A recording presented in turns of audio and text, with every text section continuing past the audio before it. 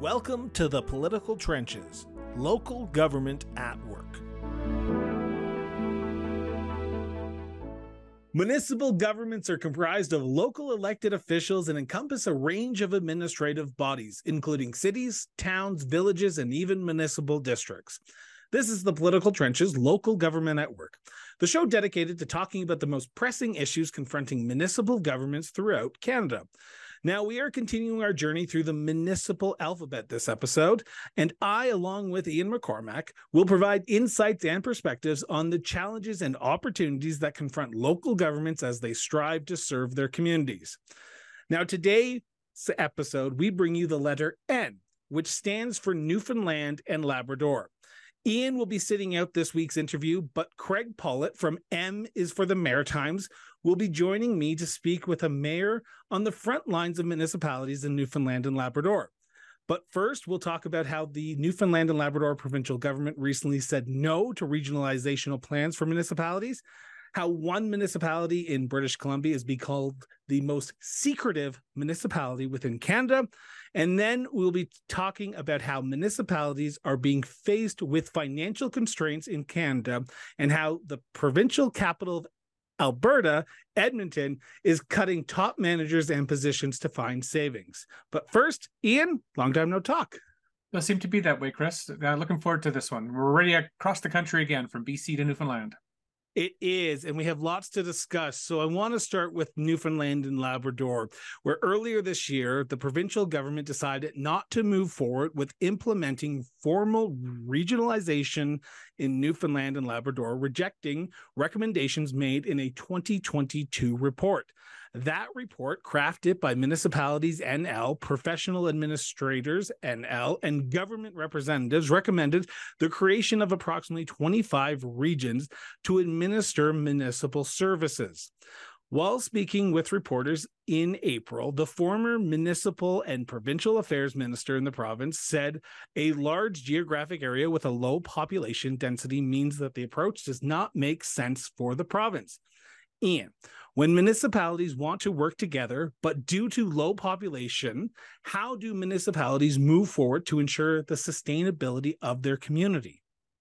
First of all, Chris, I actually would have thought the opposite to be true, that in large geographical areas with lower populations, you'd want to bring several of them together to provide more efficient services over a broader economic area. So in that way, maybe there's some information or research in the report you mentioned that spoke to that. But right now, Newfoundland and Labrador have one of the lowest average populations for municipalities in the country, and by far the lowest in the Atlantic region as well. So it's something that other provinces have done in terms of regionalization of one sort or another.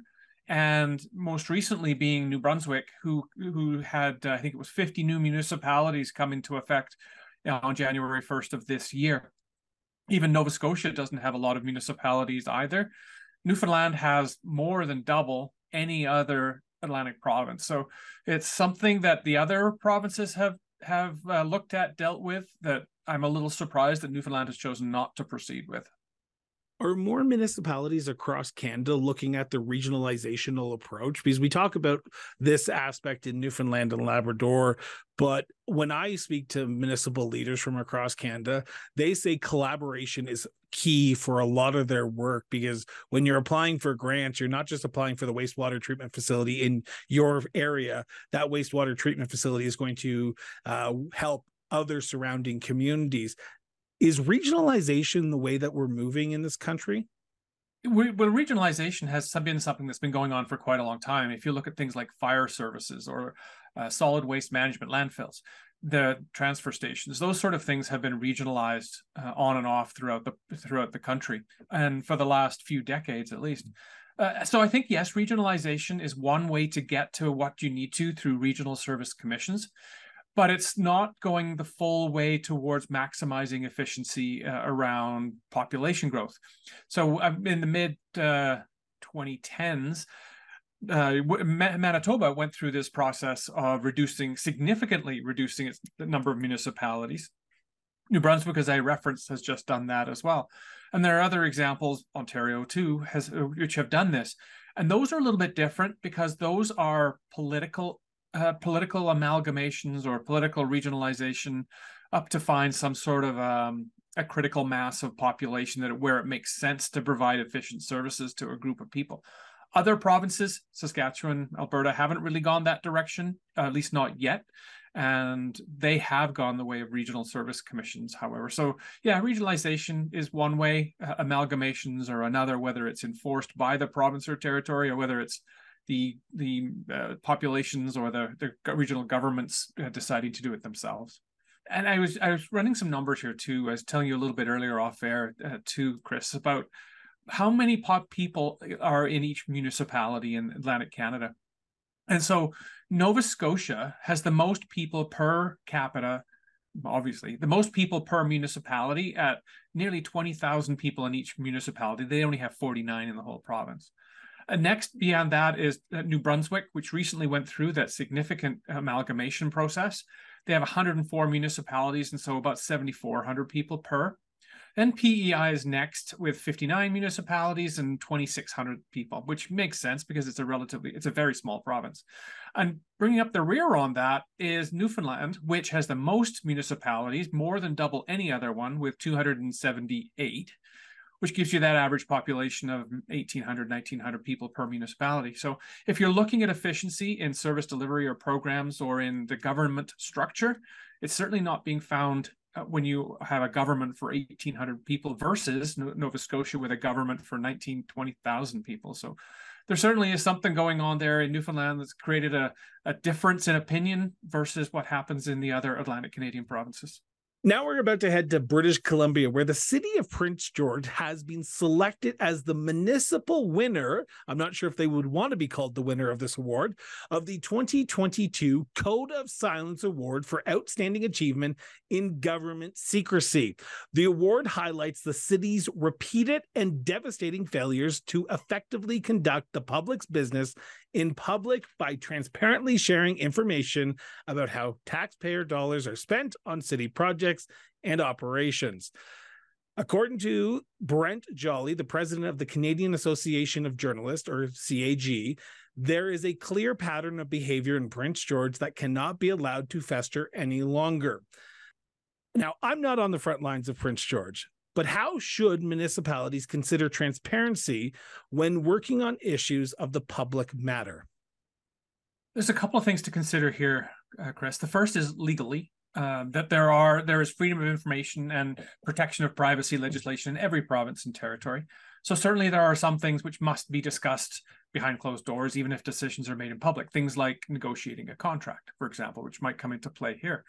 So that's one part. The other then is the municipalities and particularly the council's perception on what transparency really means.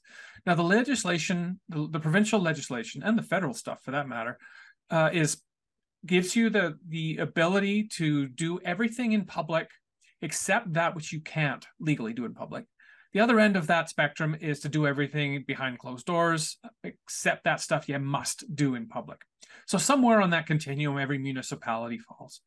In this case, what's going on with Prince George seems to be more towards it's easier to make a decision or to have that debate enclosed rather than in open, which would get down to communication too. Now, I've had the opportunity to work with the last two councils in Prince George over the last 5 or 6 years, I think. This surprises me a little bit. And looking back at some of the information in this article, some of it refers back to, I think, 2017. So going back 6 years or so when different council, different administration, all sorts of things. So this might be catching up on some of the things that had happened in the past. But there is certainly culture that comes into this. So even if a new mayor, a new council, a new city manager comes into office, they're still dealing with the previous administration's culture. And even if they want to change it, you're changing a ship in midstream, and it's going to take some energy and some effort. That said, being named to this, you said are they really the winner? Well, probably I would not use the term winner, much like you wouldn't either, because it isn't something you really want to be known for sure. Elsewhere in Canada, The city of Edmonton has eliminated several high-profile leadership positions in an organizational shakeup at City Hall that cuts 2 departments while adding new management jobs. The city manager's office announced a suite of changes Wednesday as part of restructuring efforts to find $60 million in savings and reallocate $240 million over 4 years to areas that are a priority for the city council. Ian, now I've worked with many municipal politicians. I've spoken with many municipal politicians. And one of the politicians stands out in particular who said that when it came to matter of personnel in the budget, particularly in smaller communities, one can't have feelings when making personnel decisions. They went on to say when it comes to the budget, each person in the organization is just a title and not a person.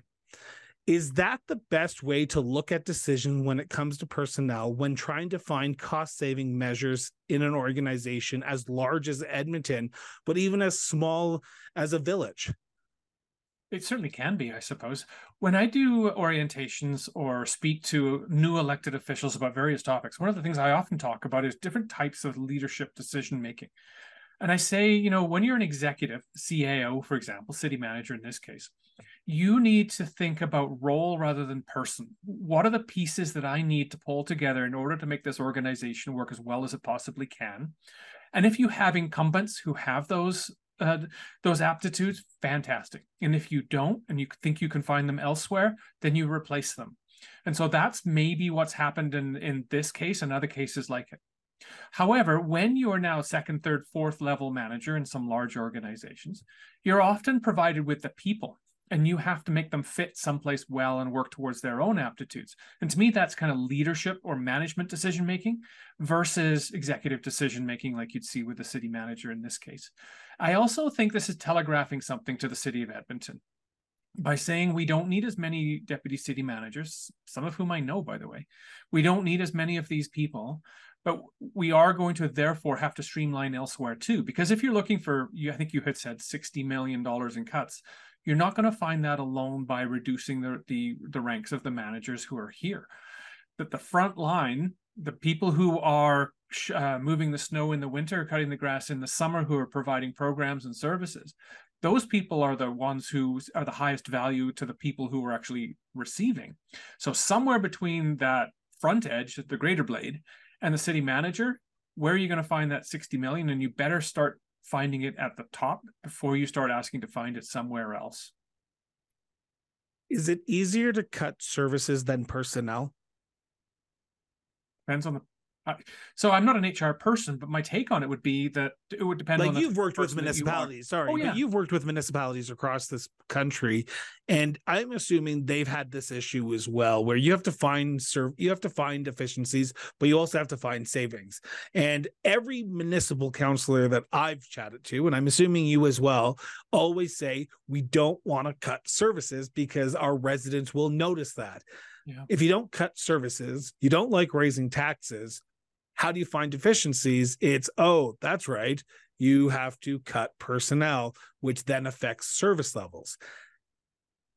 Are municipalities in a lose-lose situation here? I think they are in some ways. And so those people, the people who are paying the freight, the property taxpayers, are the ones who ultimately get to call the shots at election time and to decide whether they're more interested in paying a lower tax bill, whether they're more interested in getting more enhanced services. And in some cases with inflation, even just keeping current service levels can be quite challenging too. And the people that end up getting cut at some point are the ones who are delivering the front lines, because that's where most of the staff happen to be. It's also where the lowest salaries are. So there's a little bit of an incongruity there too. I think it's really difficult to do because a council ultimately has very few levers it can pull. One of which is budget. So what they suggest to management is, this is what we think is tolerable in terms of a price hike for your property taxes in a year. And then we're also setting service levels, and at some place those two things have to meet. And it's a real stretch to figure where they're supposed to meet. And pile onto this downloading, where citizens require services regardless of which order of government is doing it. And if the federal and provincial or territorial are doing something that is demanded, then the municipality has to look after it as well. And if it doesn't, it looks like the municipality that's creating a gap that in reality, they're not responsible for. You recently attended a conference for municipal administrators here in Alberta, in Canmore. And I'm going to have the pleasure of sitting down with the Manitoba Municipal Administrator Association president later on this week. Are municipal administrators, are the municipal frontline staff feeling burnt out? Because I think that's a big question that we have to ask ourselves, because while the municipalities are being asked to do more with less from the province and the federal government, administration is being asked to do even more with less, because the city council has to divvy up the less that they get from the provincial and federal governments. Are municipal administrators feeling burnt out? I think they are. I think they are. I think the frontline people in a lot of ways are, because not only are they dealing with the things you've just referenced, they're dealing with natural disasters, say. So a lot of people are dealing with water, too much or too little water. We're dealing with floods. We've just come out of a huge bout with COVID. And in speaking with municipal administrators, particularly the senior ones, they're feeling that the punches just keep on coming. So they are burned out. They're finding that in their staff. They're also seeing who's going to come in after me. Like the ranks of really good, young, up and coming, energetic, enthusiastic CAOs is pretty thin. And I think that there's some stress and tension that's coming from that way as well. It's a great time for a person to go into a career as a local government manager across this country, because succession planning is a big point, both for the elected officials, who's going to replace the elected officials. Now, of course, you can't appoint your replacement, but hopefully you can cultivate a crop of people who can potentially could. And you could say the same thing about administrators too. Part of their job is replacing themselves when they're done. We're just not seeing a whole lot of people coming up behind. Oh yeah, they're burned out. So I thank you for answering that question, but we're going to be taking a quick break, and we'll be back with our interview with the town of Dover, Newfoundland and Labrador Mayor Tony R. Keats. We'll be right back.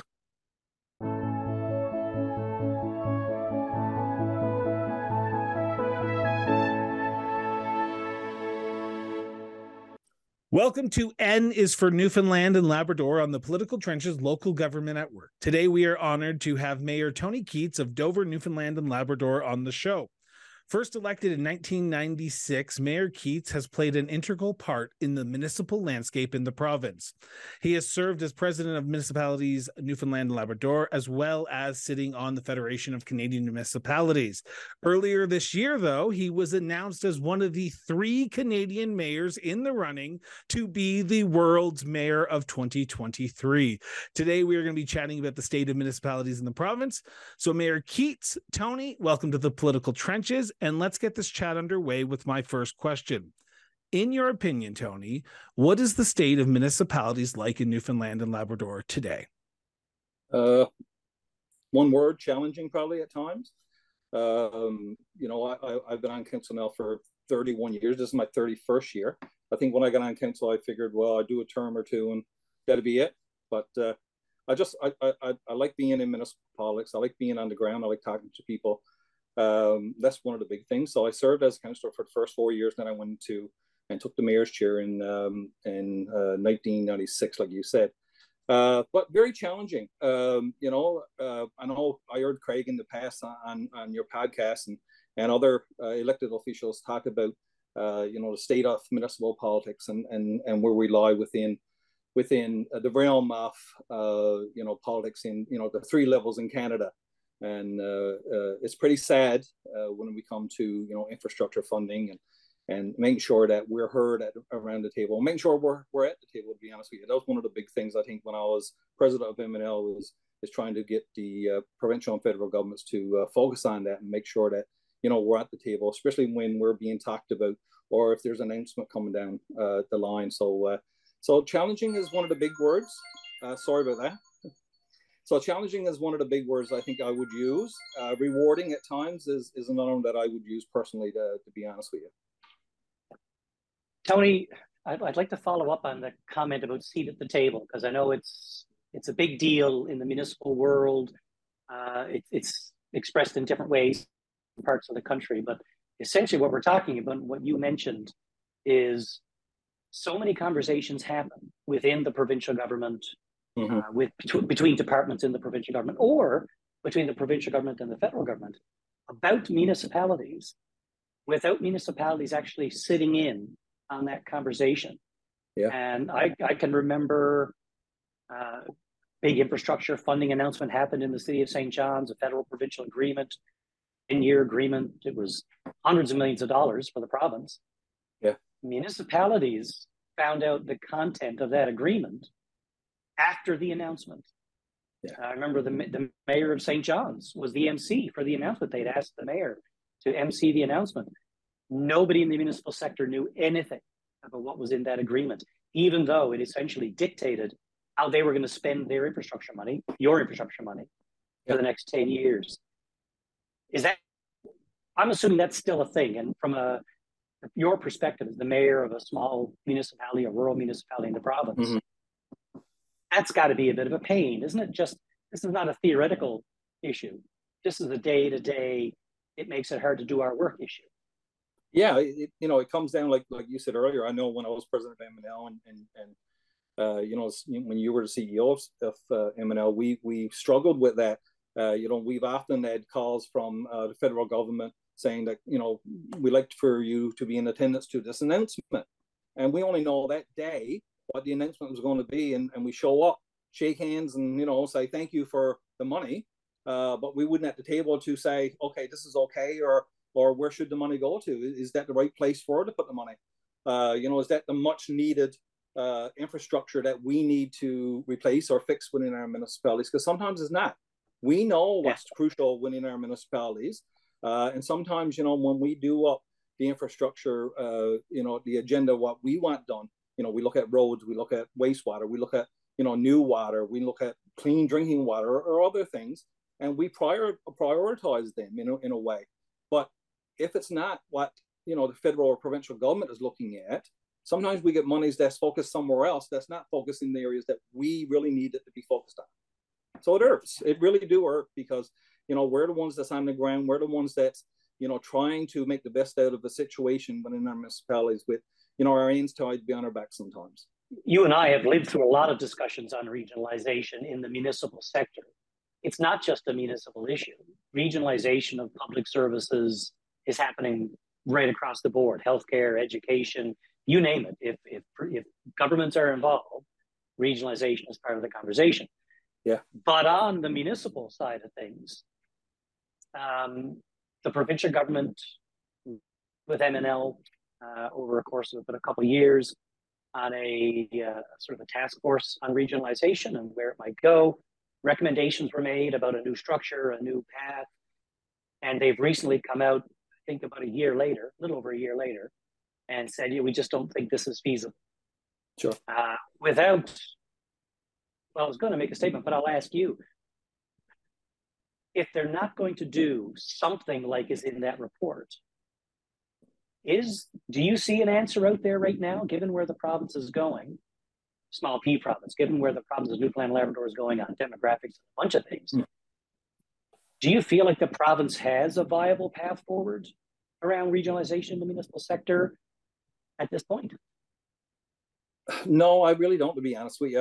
When I was talking to the minister at the time, she explained to me why they couldn't go forward with the report and going forward on regionalization. I understand completely where she's coming from. I really, really do. But we do need some form of regionalization, and it's not going to work if we don't bring in the unincorporated areas, the LSDs, the local service districts, and they're a real majority now when it comes to the numbers, but not to the numbers in the effect of our municipalities who are incorporated. Because I think we got like 90% of our population are living and working and doing everything within those municipalities that's incorporated and paying taxes and doing their daily things. The unincorporated makes up the other 10%. So if we don't bring those within some kind of regional system. I think it's going to be hard to do. But I think they're more relying on us to do the work again. It's being handed to us, like here in my area, we got 9 communities that's drawing off each other. That just started our joint councils again in our area. I know that we can work together. We need funding to do that.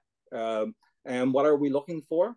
We're looking for bylaw enforcers, some kind of enforcement kind of thing. We're looking at water analysis people. We're that kind of stuff. That's what we're looking for.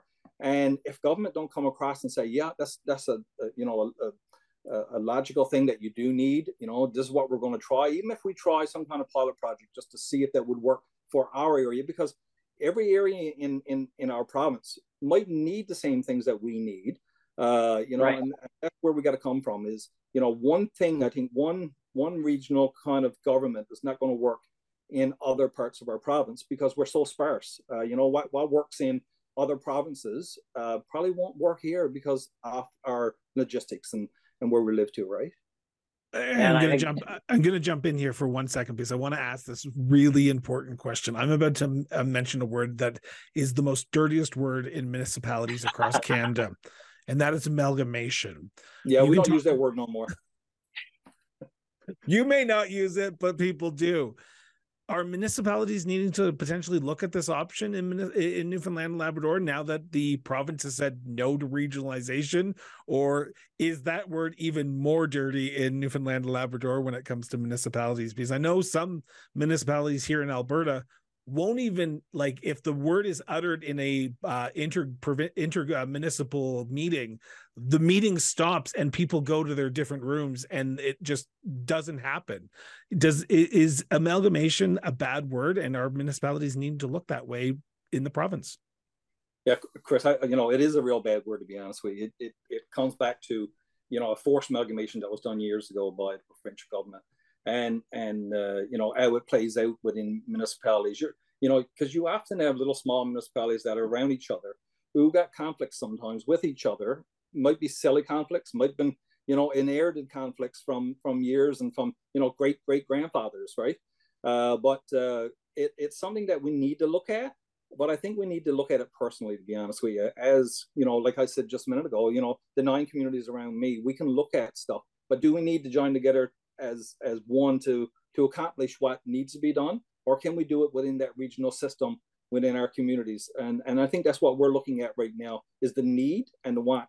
We got a lot of towns that's really struggling now when it comes to finances, when it comes to getting employees, and we got town managers that's only working probably half days or a couple of days a week, operating communities. We got councillors out there that's doing maintenance on the roads and then potholes and on their equipment. So when you look at all that kind of stuff, maybe you do need to come together. Maybe you do need to put your differences aside and say what's better for my community and what's better for my residents. And that's really where we need to be as community citizens, as people who sit around that table. We may make those hard decisions, but we need to make them and make sure they're in the benefit of our communities.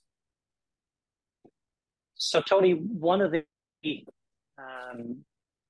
things that dictates what you can and can't do around those kinds of decisions, because I think you're right, there's a lot of municipalities who, a lot of municipal leaders who see the point of doing more together and trying new things. And just like everywhere else in the country, municipalities exist at the pleasure of the provincial government. Exactly. They exist under a legislative regime that dictates what they can and can't do. Mm-hmm. And the legislation in Newfoundland and Labrador, I think, now that New Brunswick and PEI have gotten new legislation in the last number of years, I think we officially have the oldest municipal legislation in the country, back to 1999, I believe it is. Yeah. So, and that legislation was based on old legislation. That wasn't sort of sparkly new futuristic legislation. That's right. We've been talking about new enabling legislation in the province for 5 years now, something like that. Yeah, it's a long time. I think it was I think the report, I think it was What We Heard report went into the provincial government around November of 2018, I do believe. It's been lying around those departments, and I know, that they have been struggling to, put together some form of new enabling legislation, and one that we need to move communities forward, to be honest with you, because we can only work inside of, like you said, the 1999 one, which is so prescriptive, to be honest with you, right? It's we got our hands tied with inside of that one, so yeah, it's something that we need to look at. I know when I was talking to the minister, the previous minister, she did say that they're hoping to get something out by the end of this year. But I don't think we're holding them to it enough, to be honest with you. We need to get them more, and I think that's where we're falling down as municipalities, is that we need to make sure that they hear us, and so that they can get it done, right? Because they haven't been hearing us, or we haven't been saying it enough for them to hear us, to be honest with you. I want to talk about resources now. And there's two areas of discussion I want to talk about here, because one, I didn't even think about until Craig told me in our pre-meeting before this interview happened. I want to talk about finances, and he's going to talk about the human resource aspect of what's going on in the province. Now, as I said, I had the pleasure of listening to your conversation with Scott Pierce, the president of the Federation of Canadian Municipalities, on your show, The Chambers, which is available via Spotify. The links will be in the show notes of all our episodes as well. And you talked about how municipalities need a new fiscal framework.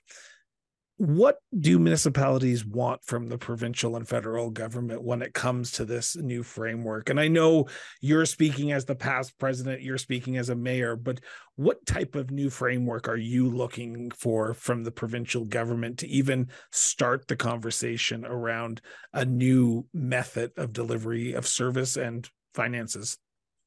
Yeah, Chris, what I see, and I think what Scott was trying to say too, in my podcast, and what we said before the podcast, is that, we see a fiscal framework being plotted out as, a guide, something that we need to see when it comes to, when we apply for funding, what we do when in our municipalities, like I said before, when it comes to, finances and the framework of making sure that what's done in our communities is done right. I know, as we said over the years, especially when it comes to climate change now, we're looking at government putting things back, like culverts and road work and bridges, but they're trying to put back the same thing that was always there, which is not, it's not right. It's, like Scott said, we need to build better, and building better means, we need that bigger culvert, or we need that bigger road, or we need our arborstone or armor stone to put on sides of the road, so that we're not being washed out. We're not getting that storm, that 1,000 or 100-year storm that we're getting now every year, every 2 years.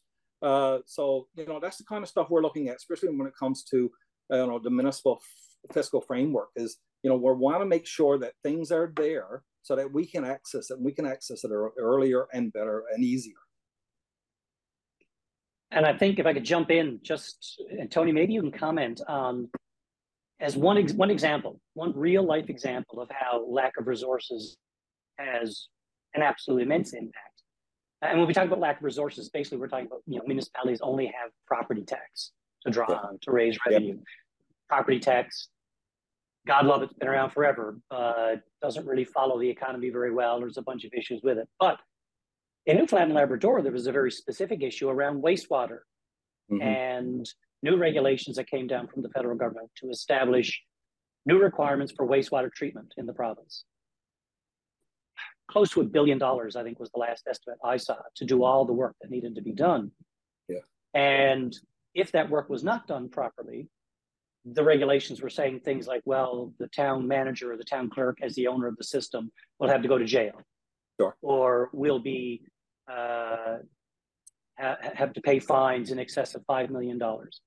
Now, MNL did some good work along with FCM to try to forestall some of that, but those regs are there, and there's still close to 100 municipalities who, I think it's safe to say, are sort of scratching their heads thinking, where are we going to get this money? Just because you've got until 2040 to do something doesn't mean much if you're never going to have the money to do it. That's right. So that's right. Is that still a thing that's churning? Forgive the pun. In the municipal sector. Yeah, it's a big topic. I know I went on the local radio talk show there a couple of weeks ago and talked about, wastewater within our province and the problems that we're finding, especially like I said earlier, in the 9 municipalities that's in my area in the province are struggling with, and that comes to, we're doing monitoring of the wastewater flows, and we pay to have that monitored, $10,000 to $12,000 a year per waste station or a flow station, right? Outfall. We got some municipalities is paying up to $60,000 or $90,000 a year just for that, when we can be taking those dollars, putting them aside to fix the problem, not to monitor the problem that we knows there is a problem. We were told that we should be doing it for a year. We're still doing it. We're still monitoring. And as you said, we had enforcement officers. Enforcement officers visited my community and Triton, my manager. Our manager at our town office. That was a big news article for that week. All right. Comes in with guns on their side and making sure that you're doing what you're supposed to be doing.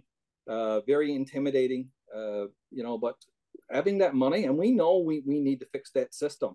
But I don't think that's one way that we're going to be able to accomplish that, is when we're throwing out good money for bad, to be honest with you, right?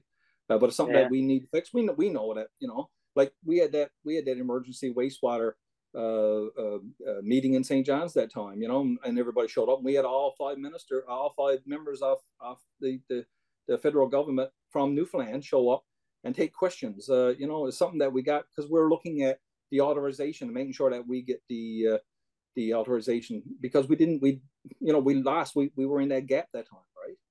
I don't think it's an exaggeration to say we're running out of counselors. Yeah. And probably running out of staff. I mean, staff turnover in the province for municipal staff is something like 30% per year. So are you seeing this play, or how are you seeing this play out, I guess, in your council, neighboring councils around the province? Is this something that worries you? Yeah, it do. When we're coming through, we have municipal elections every 4 years. And I think every year it looks a little difficult to get people to run for municipal office. And one of the big reasons why is because the amount of work that you got to do. And you don't receive any kind of funding. You don't receive any kind of, thanks on the back kind of stuff. And they know that. And why would you want to give up your time and serve on a council to do better in your community when you're confronted with that kind of episodes on a day-to-day basis or weekly basis, to be honest with you. Some of us can take it because we got thicker skin or we've been in the system long enough that we understand and we know what we can treat the system. But even managers take on so much, and people come to the office or call. Our town staff, or especially the maintenance that's outside, even put up with some kind of things from municipalities or from our residents in our municipalities. And we got in our town, like every other town now, we got we don't put up with that. We got a no conduct kind of thing. You can't do that. We're notified the police. We're set charges, and that's what we need to do. And now that the government came down with the conflict of interest and the conduct order. Code of conduct. Yeah, code of conduct is it's what's needed. But we need to make sure that municipal officials and councillors need to take those kind of courses, and they need to know what consequences is out there if you do this, and not only with code of conduct, but we need it with almost everything that we do, to be honest with you. The role of the municipality has changed a lot over the last 30 years since you first were elected. Now municipalities are being asked to do more with less. There's a lot of downloading that's been happening across this country and across these provinces. How much has the job changed from when you first were elected mayor in 1996 to now in 2023? And do you see it evolving even more into a more regionalized, provincialized mayoralship, because the issues you're facing today are now more provincially mandated, whether it be healthcare, education, infrastructure funding, compared to what you were probably dealing with when you were first elected? Yeah. Well, Chris, when I got on council back in 1992, I showed up to probably 2 meetings a month. No prior prep work, no committee work before that. Now I deal with my municipality and probably some around me on a day-to-day basis, every day. If I'm not using my phone, if I'm not texting, or if I'm not answering emails, it's in person or on the phone. My 9 to 5 job that I do, or 8 to 5 job that I do, even in that job, I'm dealing with the public municipal issues, because they see me, they know, where I'm to. I'm very accessible, so I'm dealing with something on the municipal frame all the time. It's not a bi-weekly meeting anymore. It's every day. We do prior committee stuff, we do proposals. My ends are pretty well into everything that happens at our community. And I don't know if I would want it any different, because I'm used to that now, and I'm that kind of person. I always need something to do. But like we said earlier, it's a burnout issue for some officials, or some municipal elected officials, right? I can see it being a burnout issue for a lot, and especially coming on, if you're new, you're not prepared for it. And that's why I always said that you should have some kind of course, you should have some kind of class before you put your name forward, just to know what you're getting involved with, so that you know that you can stick around to do that job that needs to be done. Tony, I want to thank you so much from the bottom of our hearts. Craig and I have learned a lot, and hopefully our viewers and our listeners have also learned a lot in our interview about the stats, the sort of the status of what's going on in the province of Newfoundland and Labrador, and also municipalities in the province. So thank you so much for doing this. No problem, Chris. I appreciate you reaching out, and Craig reaching out. I'd like to wish you both the very best, and I look forward to chatting again. Thanks very much, Tony. So just a reminder that our full interview with Tony will be airing next Wednesday, and we'll be right back after this quick break.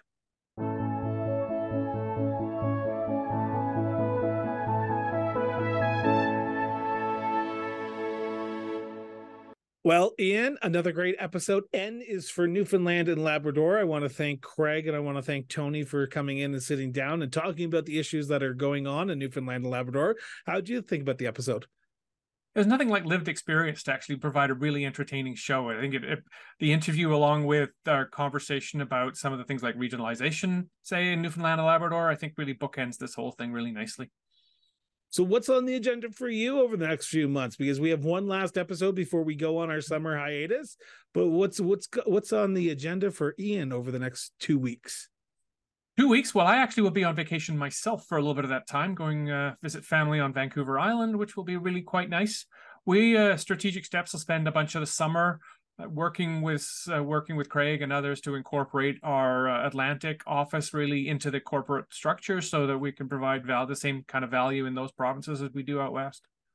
Oh, that's awesome. And for us, we're just going to be slowing down here because we've recorded our 602nd episode of the Cross Border Interview. So we'll look forward to that. And then we're going to be heading out after August 1st. We're heading back to Ontario, visit some of these great communities that we've come on the show. So look forward to seeing some of these communities up close and personal, and meeting some of these counselors in person, which is such a weird experience for me because I'm used to seeing them via Zoom. Sure, you'll be able to collect some pins and they'll all look at you and say, "You're taller than I thought you were." Exactly. So with that, I want to thank everyone for tuning in for another great episode of the Political Trenches Local Government at Work. If you can, hit the subscribe button, follow us on Spotify, Apple Podcast, or wherever you get your favorite podcast. Make sure you hit the subscribe button and leave us a star rating. Leave us a rating. It does help the algorithm and it does help us get the word out. And then share this with your municipal-minded friends as well, because it's always great when more people give feedback. So until next time, Ian, always a pleasure. Indeed, Chris, you too. We'll see you later.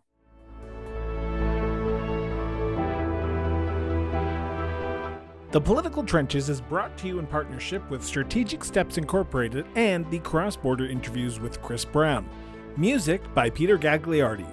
Follow us on Twitter and Facebook at The Political Trenches. Be sure to leave us a review on your favorite podcast platforms. This has been The Political Trenches, Local Government at Work.